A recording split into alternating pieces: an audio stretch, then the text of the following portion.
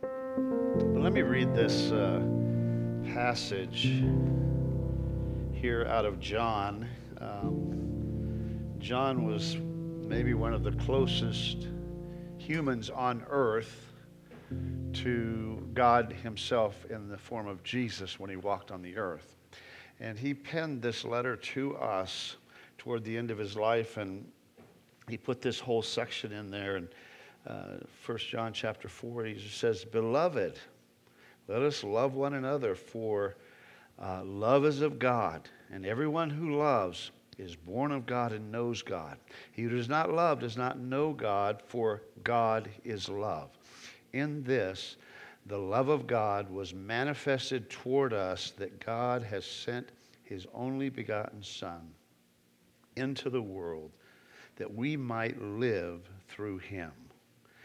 And I find it interesting that God's whole plan and process is just beyond sometimes our comprehension. You know, man fails him in the very beginning in the garden. And I could use some keyboards, Tyler, if you want to stay for an extra minute. Music is really like water. It just waters the heart, and it makes the seed go down. And when the seed goes down, this miraculous birth begins to happen inside of us. Something begins to grow inside of us. And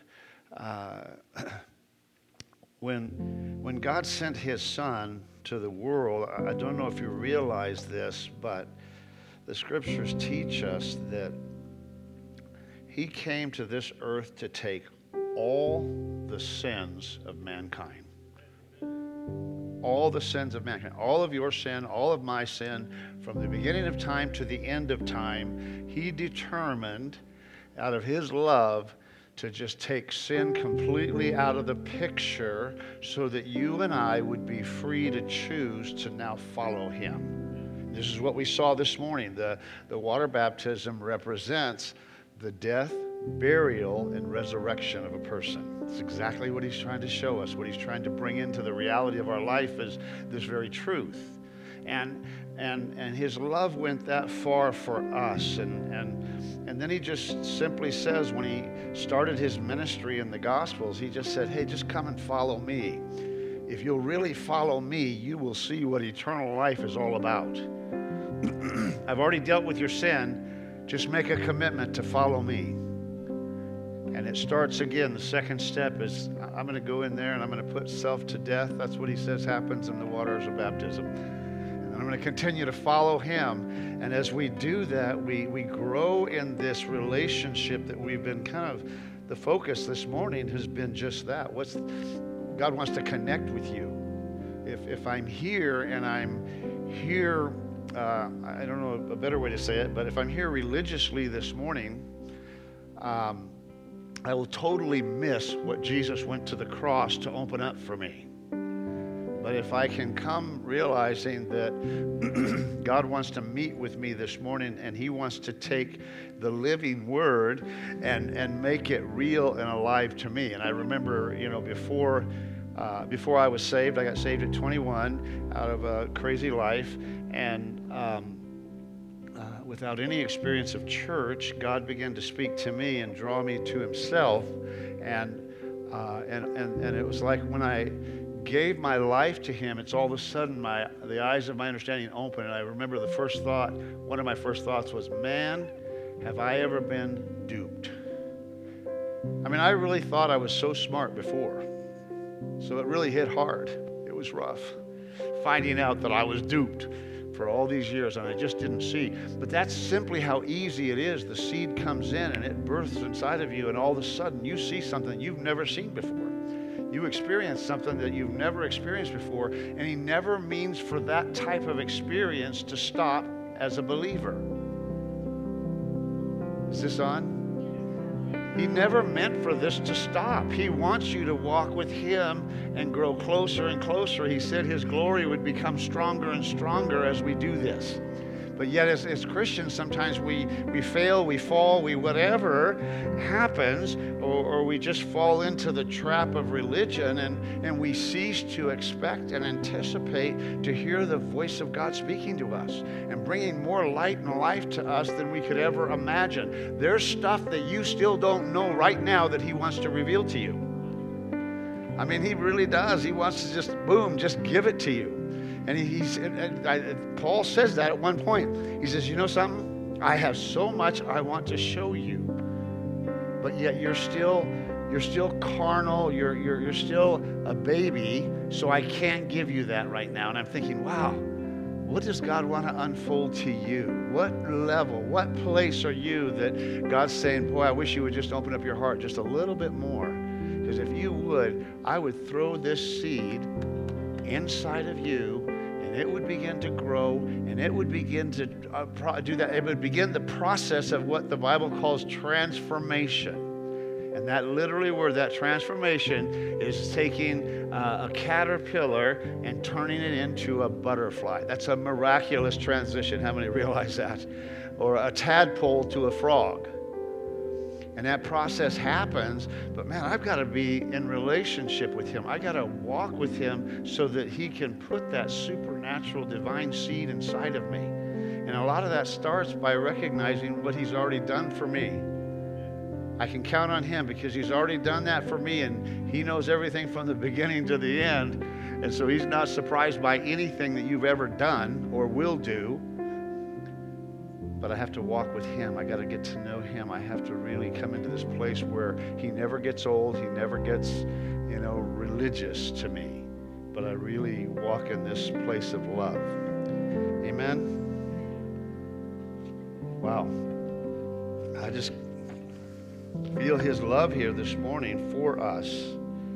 That He wants to touch us in a unique way. I think everyone's been through a challenging year and a half, and it has thrown some people off kilter in their relationship with God. And He's saying, no, I want to bring you back into that now. I want to bring you back into that today. And I hope you're hearing that through the worship and through the song and through what Jonathan shared. I thought that was totally powerful and awesome. Amen. All right. Thank you, Tyler. Let's give Tyler a good hand. He's an awesome worshiper. It's good to have Andrew and Taviana here and all of Landon's family. It's awesome to have you guys here. Welcome this morning, and welcome to all of those online.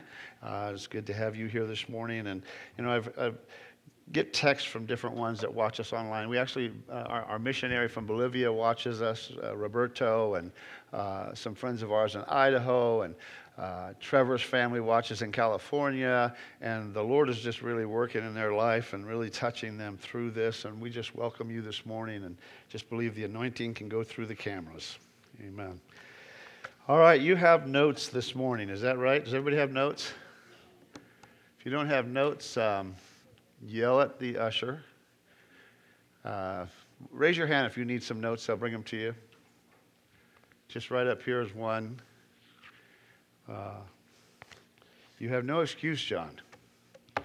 You should have had one. You're an usher yourself, John.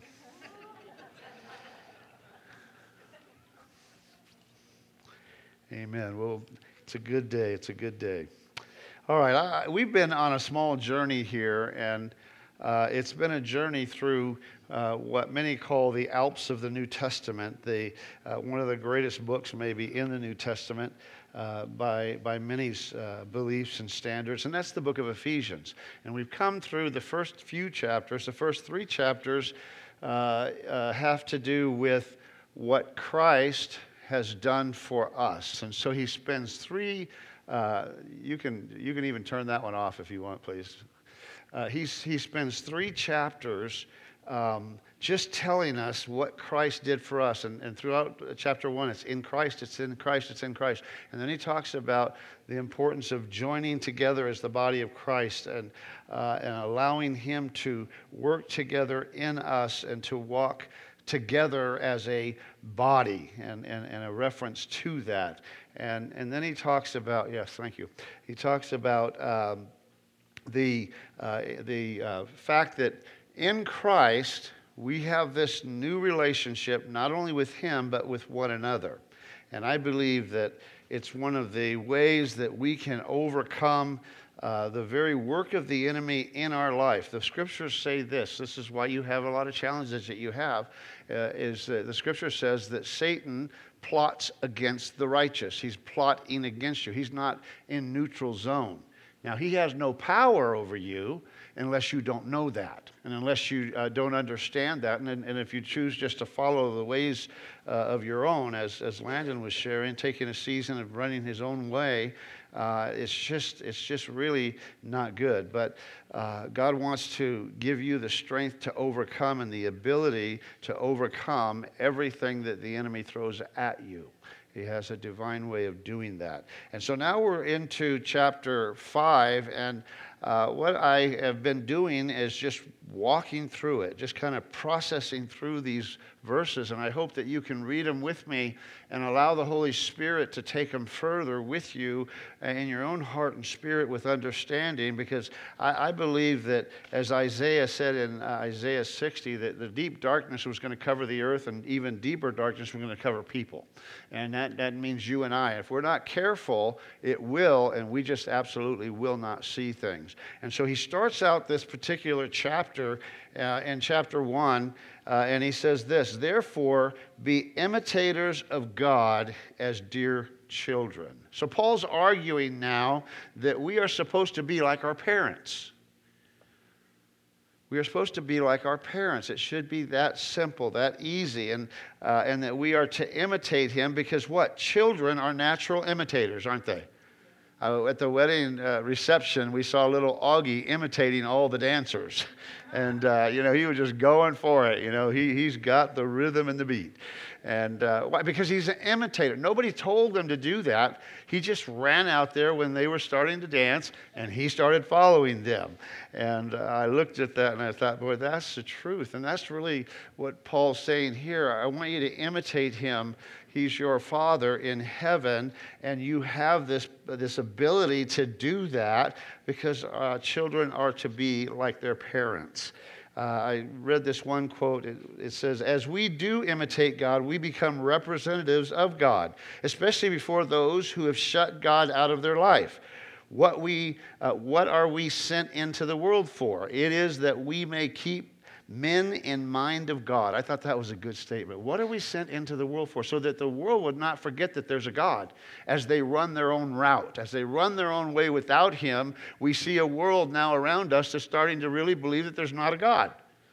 And he's saying, hey, I want you to imitate me so that we can keep it in mind for them, whom they are most anxious to forget. If we are imitators of God as dear children, they will be compelled to recollect that there is a God, for they will see his character reflected in ours. I thought that's a powerful thing. It's just that simple. Wow, that people would know there's a God because they see you, and they see him in you and through you, because you're like your Father. And I as I was reading and pondering that, I kind of thought, wow, I wonder, when people walk away from a conversation with me, what do they think? What do they think about God? What do they recognize about God? And how do I make them feel in the knowledge of their Father? Because I believe the Holy Spirit is so active that if we will not only imitate God, and it's to imitate in a positive way, it means allow who you really are to come out.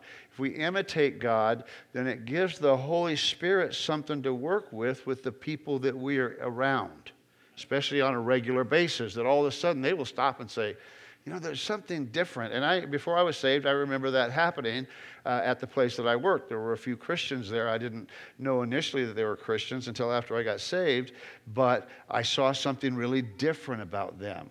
And then once I became born again, one of them actually went to the church that I got saved in, Luke, and I was just amazed that of that difference that I saw and I recognized. And it just was actually a piece of drawing me in to knowing my Heavenly Father. So our lives represent him, and he's just starting out by saying, come on, imitate him, imitate God as you are just to be like him, and you have this ability to do that. And then he goes on in verse 2, and these are, I just gave you some scriptures and a place to write, and walk, or it means to regulate one's life. Walk in love as Christ also has loved us and given himself for an offering and a sacrifice to God as a sweet-smelling aroma. And so he's now calling us forward to walk in this love. And we'll see that this particular portion of Scripture in chapter 5 is broken down into three pieces. It's that we can follow and we can recognize where God's taking us. He's saying, I want you to walk in love. And then we're going to see he wants us to walk in light. And then he's going to want us to walk in wisdom. And I hope you can grab that out of here. But he starts about this thing about regulating our lives. Now, I think this is a real issue in today's culture because as Paul talks about in Romans, he says, hey, it's real easy to be squeezed into the mold, to be conformed into the mold of this world. Matter of fact, you might not even recognize it happening because it just kind of slowly begins to squeeze you in. And pretty soon, where you used to think like Christ, now you're starting to think like the world thinks. Where you used to really understand the Word, and the Word came to you quickly about life, all of a sudden now it seems to be a slower pace. And you seem to maybe take longer to just recognize what is God and what isn't God saying as I'm listening. And so he comes and he says, I want you to regulate your life. And then he kind of decides, let's just make this really simple. And let's make this really clear. And now, in the day that we live in, I'm understanding why he's saying that. As I'm looking out on the landscape of Christianity, I'm understanding why he says what he's about to say. And it's very clear, it's very straightforward, it's very strong, but it's very needed. Because he is our plumb line. Jesus is the plumb line. How many would agree with that? Anybody? Okay, he's it. So we want to follow him. We don't want to lean over to the world. And it's easy. I used to play pool a lot, and I remember the first thing, especially at a cheap bar pool room, the first thing you do is you go try to find a straight stick. And it's kind of hard to do in one of those settings, but you'd take those sticks and you'd lay them on the table and you'd roll it across the table, and what might have looked straight, you can just see it, boom, boom, boom. And you just had to test several of them to find the straight one, because sometimes it was a little bit hard to tell by just looking. And this is what he's doing now. He's giving us the plumb line. And I want to say this. He's going to be very straightforward with us. And it should reinforce something of his true nature that's in us. It should reinforce that, because that's who you are supposed to be. That's who you are in Christ. And so we're able to do this thing. We're able to walk this out. We're able to understand it. We're able to walk toward it. But with darkness coming, all of a sudden now I'm seeing these things become kind of fuzzy, or possibly even redefined. Oh, well, it doesn't mean this, it means this. Oh, we don't mean that, it must mean this. Oh, God wouldn't be that mean.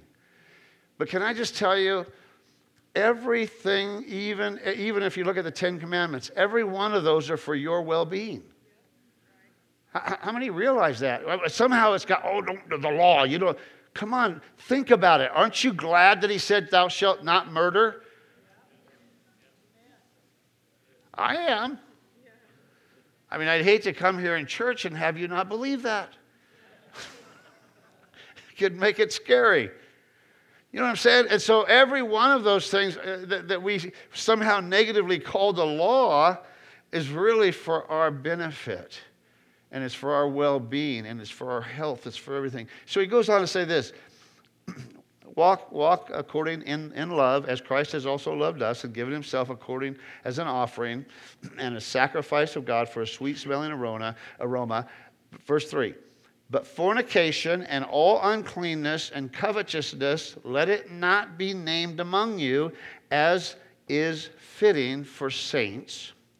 Verse 4, neither filthiness, nor foolish talking, nor coarse jesting, which are not fitting, but rather give thanks, for this you know, that no fornicator, unclean person, nor covetous man who is an idolater has any inheritance in the kingdom of Christ and God.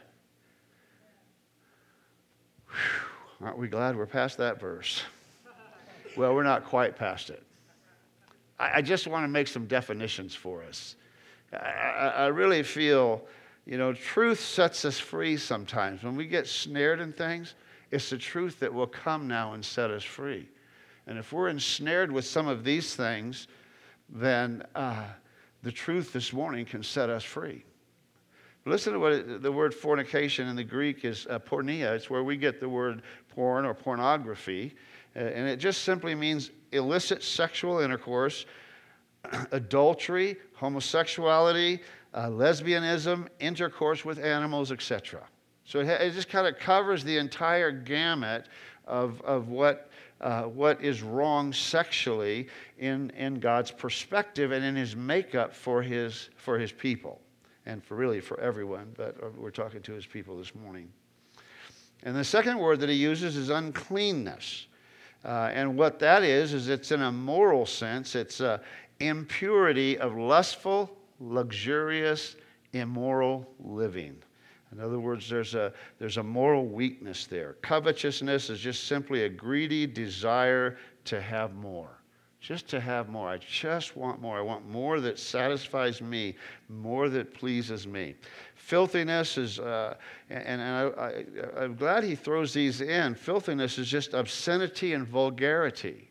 It oftentimes will start with that. We just start hearing this language, or we accept this language, or before we know it, we're using language we used to use before we were saved. And all of a sudden we're doing it. I remember maybe about 3 weeks after I was saved, I'm witnessing to my neighbor, and we lived in a duplex and we faced each other. And so I'm happy about Jesus, and I'm witnessing to him. And in the middle of my sentence, the F word flew out. And I can remember just about melting in the driveway. It's like, oh my goodness, what did I just say to you? He didn't flinch, it didn't matter to him. I used it all the time a week before, so it didn't matter. But he wants us to change that and not to slip back into it and get into this place where we're using vulgarity and obscenity. And then he uses unclean person, just a reinforcement. It's in a moral sense, unclean in thought and in life. So he takes it all the way to the very, very core of it, and he brings it home to us. Why? Because he knows that if we will resist and not do those, we will experience a greater life with God. Okay? Does everybody really get that? It's not out of meanness that he's telling you this. He's telling you this out of love.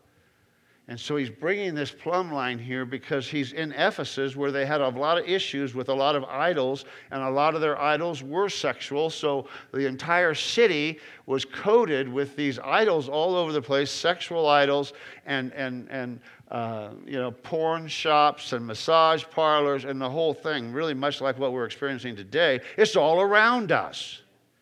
Right? It's on the program. It's everywhere we go. And so he's addressing this, and he's just saying, don't fall prey to that. It's not normal. It's becoming the norm out there, but it's not normal, and it's not fitting for those that would imitate God. And he's just trying to reel it back in just because it's just, you hear so many different stories on it. You hear so many different things. And if you ever Google it, you'll find somebody that would believe it, that would claim to be a believer. And they'll say, yeah, that's fine. And then, Paul didn't really mean that. Or as I have heard a year or so ago, we must interpret the Bible, translate the Bible according to the culture. So if the culture's going there, we have to follow that. This is a real teaching. And it's just opened the door for everybody doing what they want to do. This is Ephesus. Ephesus, I believe, is much in Paul's day is much like what we're living in today. How many know you have to resist pornography on your phone and computer? And if you don't, guess what? You're going to see it. You're going to have it. You cannot just sit passive, but you have to do something about it. And this is what Paul's addressing. He says, I just want to be really clear here about these things. And again, he's doing it because of the culture that he lives in, and we're in that same culture.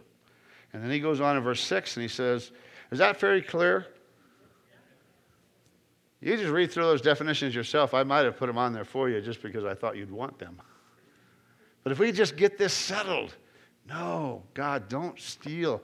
Don't let us be stolen and robbed and deceived. And then that's what he goes on to say. Let no one deceive you with empty words. For because of these, the wrath of God comes upon the sons of disobedience. In verse 7, therefore do not be partakers with them. The word partakers there simply means don't begin to partner with them. Don't begin to partner with them. Don't be a partner with them. Let those things, push those things away. Get away from them. And why? Because Romans 8:17 and earlier in Ephesians we saw that we are heirs of God and joint heirs with Christ. See, we're not joint heirs with the world, but we're to be joint heirs with Christ. And when we do that, then we are partnering with him. And then he steps into verse 8 and he talks about walking in the light. For you were once in darkness, or really he doesn't say you were once in darkness. He says you were once darkness. But now you are light. I always kind of thought in my head, that we go into the light and that type of thing. But it just says we are light in the Lord, so walk as children of light. And so he's talking about this as us trying to helping us to understand we're either going to be light or we're going to be dark. It's not like we're in something. It's we are it. We either allow ourselves to be one or the other. And the word light is phos. It means emitted by a lamp or a heavenly light. The root word has to do with to shine or to make manifest. I talked a while back about how your eye works. When you walk into a dark room, your eyes switch into a night vision setting. And if you're in that darkness long enough, then all of a sudden something happens in the back of your eye that helps you to see in darkness even clearer. But you have to have some light to see anything. And that's what he's saying to us. You are in the world as light. And I believe that if we can understand this, then we go into the world, we can recognize potentially if we are imitating God, that people around us are all of a sudden their darkness and their night vision that isn't working all of a sudden begins to work, and they are able to see what is truth. I think, wow, what a simple thing for us to actually do. And he goes on in Matthew chapter 5 on the Sermon on the Mount, which we would all be familiar with. You are the light of the world. A city that is set on a hill that cannot be hidden. Nor do they light a lamp and put it under a basket, but on a lampstand. And it gives light to all who are in the house. It gives light to all that are in the house. You get that? See what your light is doing? It's bringing light into all of the house, which gives people the ability to see past the deception and the darkness, because what does the Bible teach? That Satan blinded their eyes. So now just think, I want you to envision this. You're in this group of people that are in total deception and darkness. You walk in and all of a sudden your light begins to shine. And all of a sudden they're able to begin to see. And I'm just thinking, God, if we only really walk this thing out on a daily basis, how awesome and what a difference we could all make out into the world. Instead of being mad at them, let's just recognize that Satan's blinded their eyes. Instead of being mad at the world and how stupid they can be, let's just recognize they're blind. And we have this ability to step in and help them and love them. And then in verse 9, he says, for the fruit of the Spirit is in all goodness, righteousness, and truth. Verse 10, finding out what is acceptable to the Lord. I think that when we look at the landscape of life, what we find is that it's very easy to be conformed to this culture. Would anybody agree with that? It's just easy to do that. How many like the good things that the culture does offer? You guys are lying in church. But he's already forgiven you, so you're clear, okay? But you got to get it right. But really, we are conformed to this culture, and it's funny how things go back and forth. People go from legalism to antinomianism. And they go back and forth and back and forth. And we see this in parenting a lot. If you're a real strict, legalistic parent, your kids are probably going to do the opposite and let their kids go way out. How many have ever had I better not ask that because some parents are here with you. But this is the truth, and we've seen it happen. And your kids will just grow up. If you're real liberal and you let them do anything they want to do, they end up finding out and forth. Yes, that is, and then they become really strict on their kids.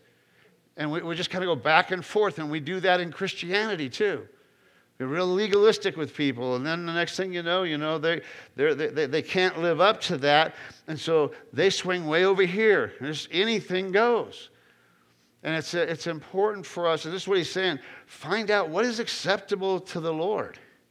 And how do we do that? How do we find that out? And how do we walk in him and know that this is what God wants? And has anybody ever found out something the hard way? Okay, he's trying to help us here. This is what he's trying to do. Do what's acceptable to him. He doesn't want you to find it out the hard way, but you do. Have you ever touched something that's too hot to see if it was hot? Whatever the case may be, you know it when it happens, and you want to avoid that. And he's just saying, hey, there's an acceptable place to the Lord. And then verse 11, he says, and have no fellowship with the unfruitful works of darkness, but rather expose them. For it is shameful even to speak of those things which are done by them in secret. But all things that are exposed are made manifest by what? The light. For whatever makes manifest is light. Now, he's talking to the individual here, and the word fellowship here is a little bit different than the word partake. Remember, he said to partakers, don't be partakers of these things. And now he's saying don't fellowship in them, or what that means there is don't be entertained by them. Now listen to what he's saying there. He's taking this to a step deeper here. How often would we not do certain things, but yet we love to watch those things? And this is what he's saying. Don't have that type of fellowship with those. I just think sometimes we struggle to be believers because we don't grasp just a few of these things and set some disciplines in our life that will keep us from the thing that drives us to feel like we have to do the other thing. And by that I mean this. In your head, okay, there's a little person that runs around in there. Some of you talk to him. Some of you talk to him too much. But there's that little person in there, and whenever something happens in your life, that little person races back to a set of file cabinets and grabs the response to that situation for you. So whatever you fill that with is potentially what's going to lead you into the place you probably don't want to be. So if I throw a rock at you right now, what's going to happen automatically? Right? If somebody goes to throw a punch at you, you're going to automatically do that. It races back, gets the answer, comes back, and says, raise your hand. When your brain isn't functioning properly, that doesn't happen. But when it is, it does. And this is what he's saying. Don't have fellowship with these things. You need to maybe not be entertained by them as much as you're entertained by them. Because we're filling our file cabinets continually. And those file cabinets are bringing our responses to us in all of life. Why do you get mad about certain things?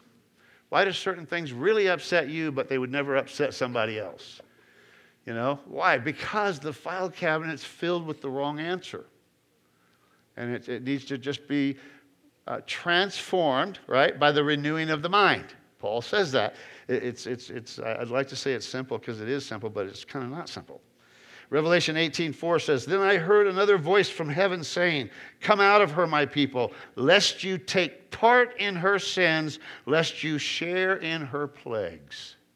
So he's calling us out of this thing. He's trying to help us to be that imitator of God that he said we are and that we can be.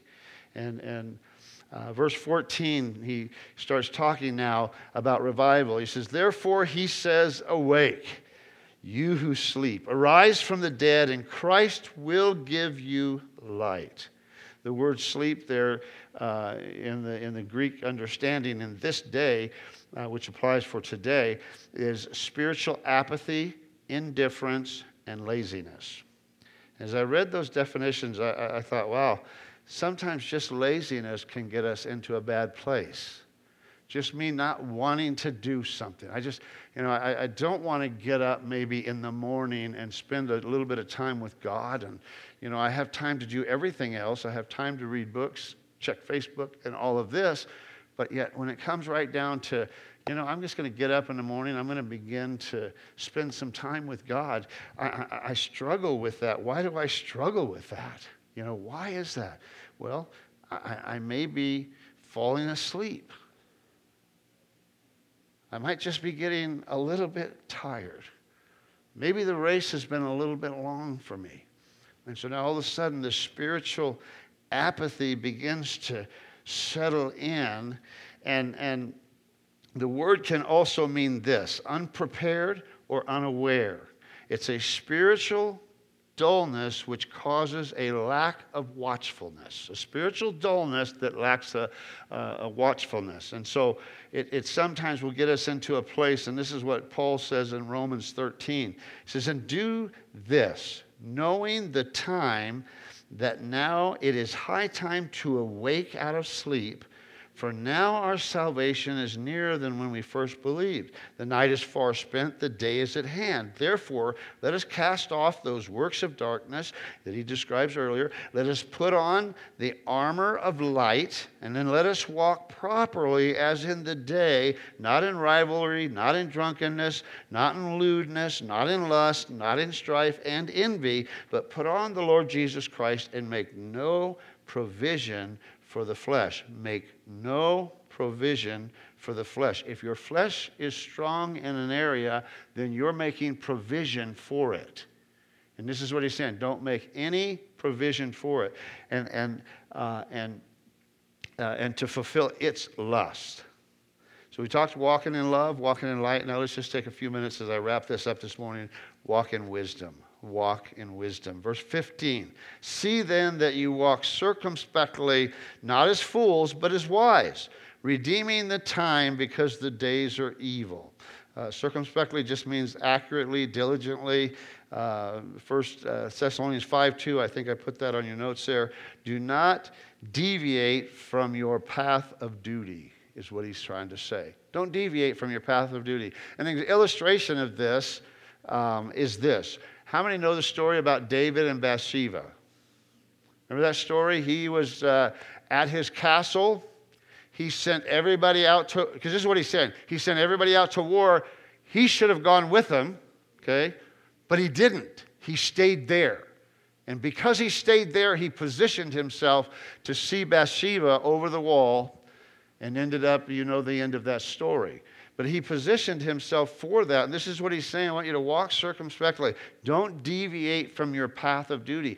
Get on the road. John 9, verse 4 says this: I must work the works of him that sent me while it is day. The night comes where no man can work. John chapter 12 and verse 35. And then Jesus said unto him, yet a little while is light with you. Walk while you have the light, lest darkness would come upon you. So he's talking about now me redeeming the time and allowing myself to find out what God wants me to do. What does God want you to do in your life? And I mentioned this last week. So many people, so many believers that I've run into and talked to have no clue that God has a plan and a purpose for their life. You're not just here as a nothingness. You're not here just to do nothing. You're here to fulfill a plan and purpose that he has in mind. And honestly, when you step into that, it's the happiest you'll ever be. Most of the time. Most of the time. Sometimes it gets a little bit to be a struggle because you're trying to figure it out. But what he's saying here is I want you to get on this pathway that I have for you. I want you to know what the will of the Lord is for your life. And I don't ever want you to stop and give up on it. There'll be times you don't understand it. There'll be seasons that are frustrating. But man, if you'll just keep that mindset, no, I'm going to do the will of God. I'm going to do the will of God. I'm going to do, guess what? You're going to end up doing the will of God because the Holy Spirit helps us to do that. He goes on in verse 17, and it just says, therefore, do not be unwise, but understanding what the will of the Lord is. And I thought, wow, God, that always seems to be so hard for us. I mean, how many people, you might even ask yourself, what's the will of God for me today? What is the will of God for me? And hopefully that is a question in your heart, because that means you're pursuing it. But it's a question. And the word unwise there, it just simply means that it's without reflection or without consideration. So he said, don't be unwise. Don't be without reflection. Don't be without consideration. And he goes on to say, but understand, or put the pieces together. I've come to find out that as I follow Christ, that if I will reflect and put the pieces together, that it's like a puzzle sometimes. And he begins to fit them together, and all of a sudden I can see, oh, that's what I needed, or oh, that's what he was doing, and that's what I needed, you know. And it's always good. It's a good outcome. But he says, I want you to understand or put it together. Romans 12, you know, we all know this here. I like it in the Passion Translation. It says, Romans 12:2, don't become so well adjusted to your culture that you fit into it without even thinking. Instead, fix your attention on God. So we have to set something here. Got to do something. In all your ways, acknowledge him, and what? He will direct your path. Proverbs chapter 3, 5 and 6. But I got to put my attention on it. I got to begin to allow myself to say, God, what is it that you really have for my life? And how can I, this is me saying it, Lord, how can I fulfill that? Because in my heart, there's nothing more, when I'm in my right mind, okay, there's nothing more important to me than pleasing my Heavenly Father, who sent his Son to the cross to die for all of my sins so I could have eternal life. There's nothing more important to me when I'm thinking clearly than that right there. And I find when I do that, God is just right there. He loves that. He loves that heart. He loves that attitude. He's with us. He's there to help us. And then just one last verse I want to take a moment and focus on is verse 18.